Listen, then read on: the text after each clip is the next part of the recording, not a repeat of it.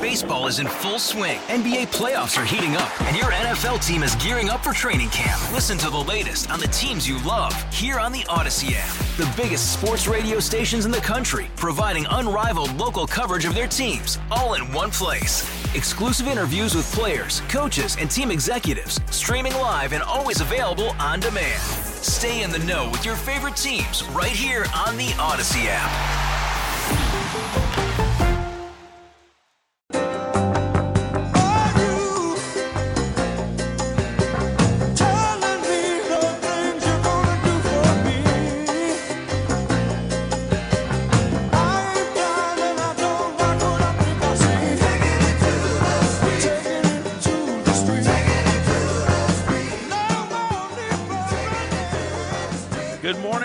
Good morning, everybody. It's 10:08 WTIC News Talk 1080. This is the Will Marotti Show. Will Marotti, your host. Matt Soroyce at the Master Control Panel. And you, our callers, our audience, folks we love, folks we count on for your input, your support, topics, conversation. Joining us now on the hotline is our, I'd say military expert. I mean, he spent 30 years in the military, most of that time in Special Forces, served in the Pentagon, West Point graduate, now with the Heritage Foundation, and always brings us the stuff that we need. And right now, I tell you, there's a lot of what ifs happening, particularly surrounding this conflict in Ukraine. And so we're happy to welcome Steve Bucci back to the show. Steve, good morning. Good morning, Pastor. Thank you for having me back again. Hey, you're welcome. A couple of things I'm concerned about. Story last week about the Russians sending us a warning message that, we're supplying arms. We mentioned this before. We're supplying arms to Ukraine, and other countries are supplying arms to Ukraine, and in some cases we're supplying arms to replace the arms that other countries are supplying to Ukraine. And threatens us and says, there could be, severe consequences for these kinds of actions. Is that just a customary warning that they would give no matter what, or is there some concern behind it? Well, it is a customary warning, and if you were invading your neighbor, you would send out a message, say, hey, everybody else, you back off. This has nothing to do with you. Yep. And if you get involved, you'll pay a price. That's a pretty normal thing for an aggressor nation to say to those who might otherwise get involved.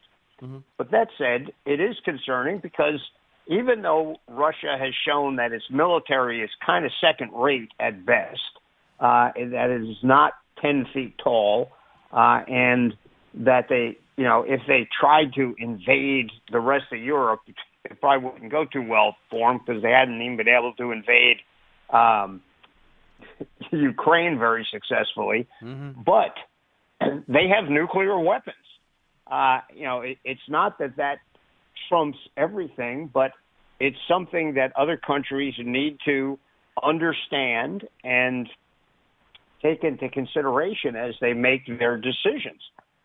In the same way, the European allies, for instance, have to make a decision, well, do we really want to tick off Russia when we're still kind of tied to them for our energy needs? It's the same sort of thing. The difference is with nukes, a lot of people will die if Putin suddenly says, I don't care, I'm going to cross the threshold if you guys don't back off.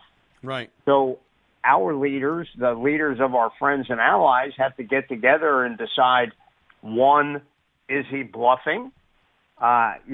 Two, is this just, him puffing up and stomping his feet, or does he mean it? And if he does mean it, what should our response be?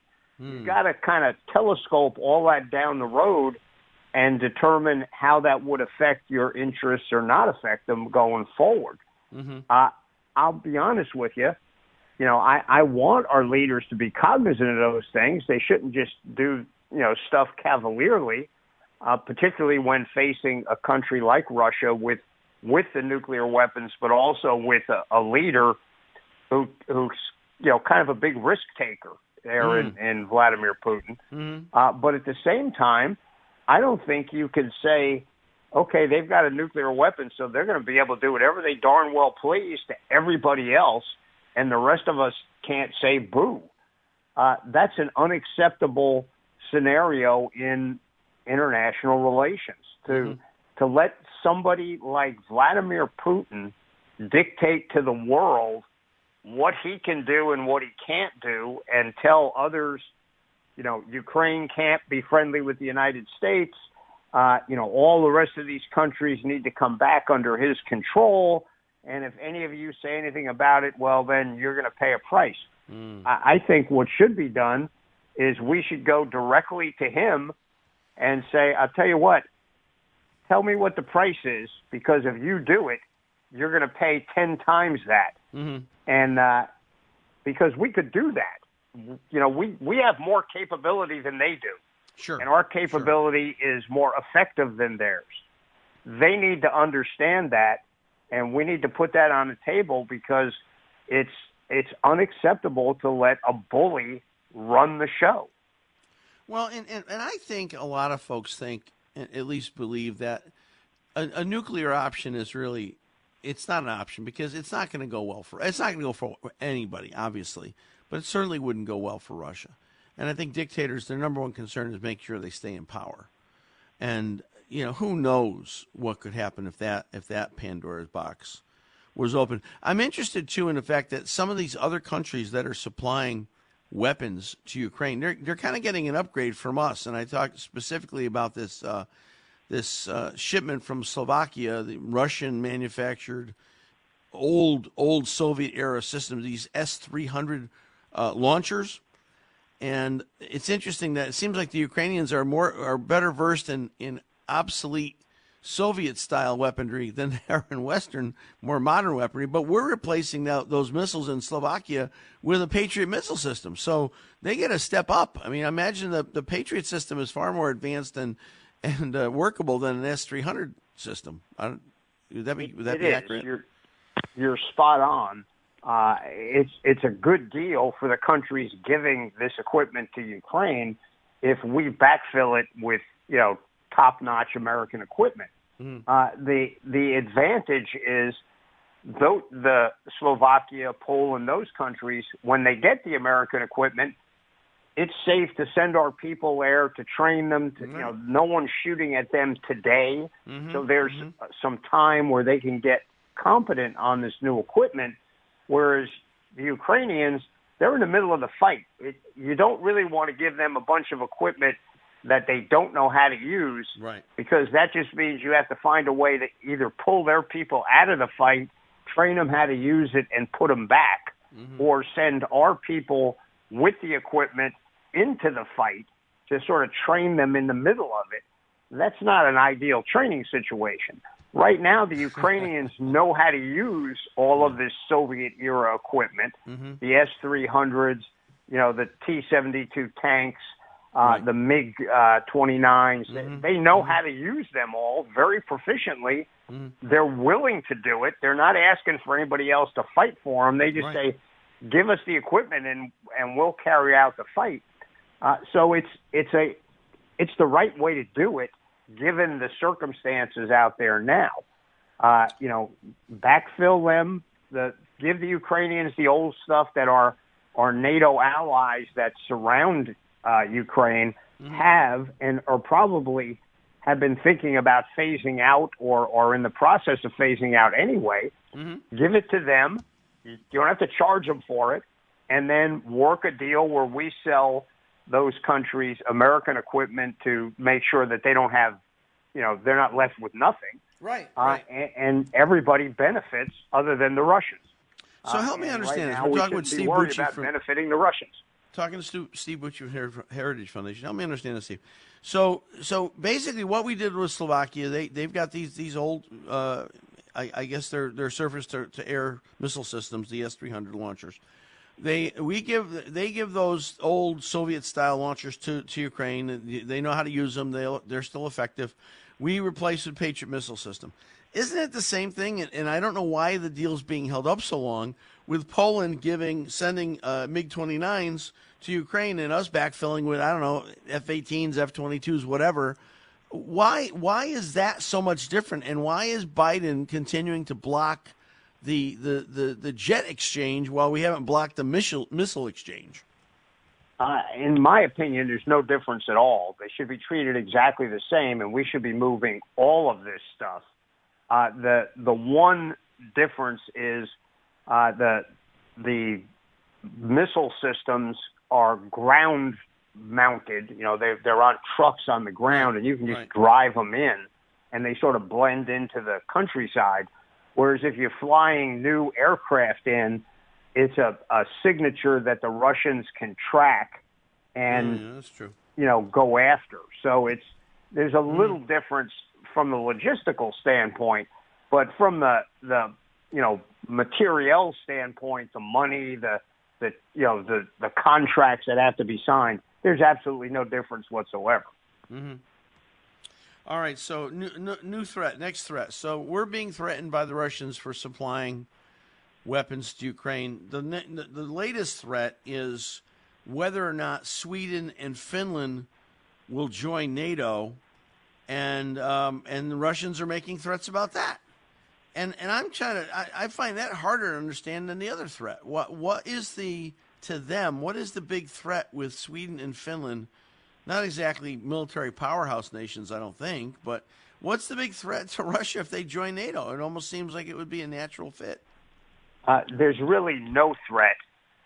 Finland, for many years, declared itself neutral, and that was part of the deal between NATO and the Warsaw Pact. Fortunately, nobody forced that on Finland. The Finns were happy to be neutral, but Putin now is saying, "Oh, you can't change this. This is the way it's got to be," and with apparently little understanding that the only reason Finland and Sweden want to change their status and join NATO is because Russia is threatening them.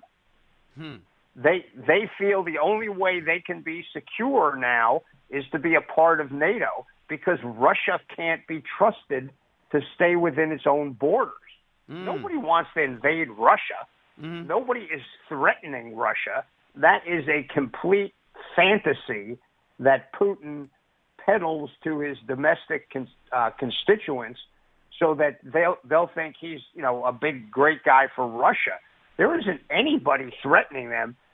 Pastor, I was the attaché in Albania for several years, and the Albanians used to tell me that what their communist leaders told them was that a fight would start between Albania all by itself with the NATO countries, and then for some reason all of NATO and all of the Warsaw Pact would all attack Albania. And I'm saying, guys, nobody was going to attack you. Nobody cared. That sounds like a stretch at best. Just like, but that's where are they coming up with that? That's what dictators do. They tell lies. They dream up these fantasies, and then they have their propaganda apparatus peddle it to everybody. And that's what this is. Finland is not a threat to Russia. Sweden is not a threat to Russia. So I think NATO is not a threat to Russia. None of the NATO countries want to invade Russia. Right. We just want Russia to behave like a normal country, which they seem to be, refusing to do. I just I'm concerned because it seems to me that the coverage, the media coverage, is starting to wane. Less people talking about it in the media.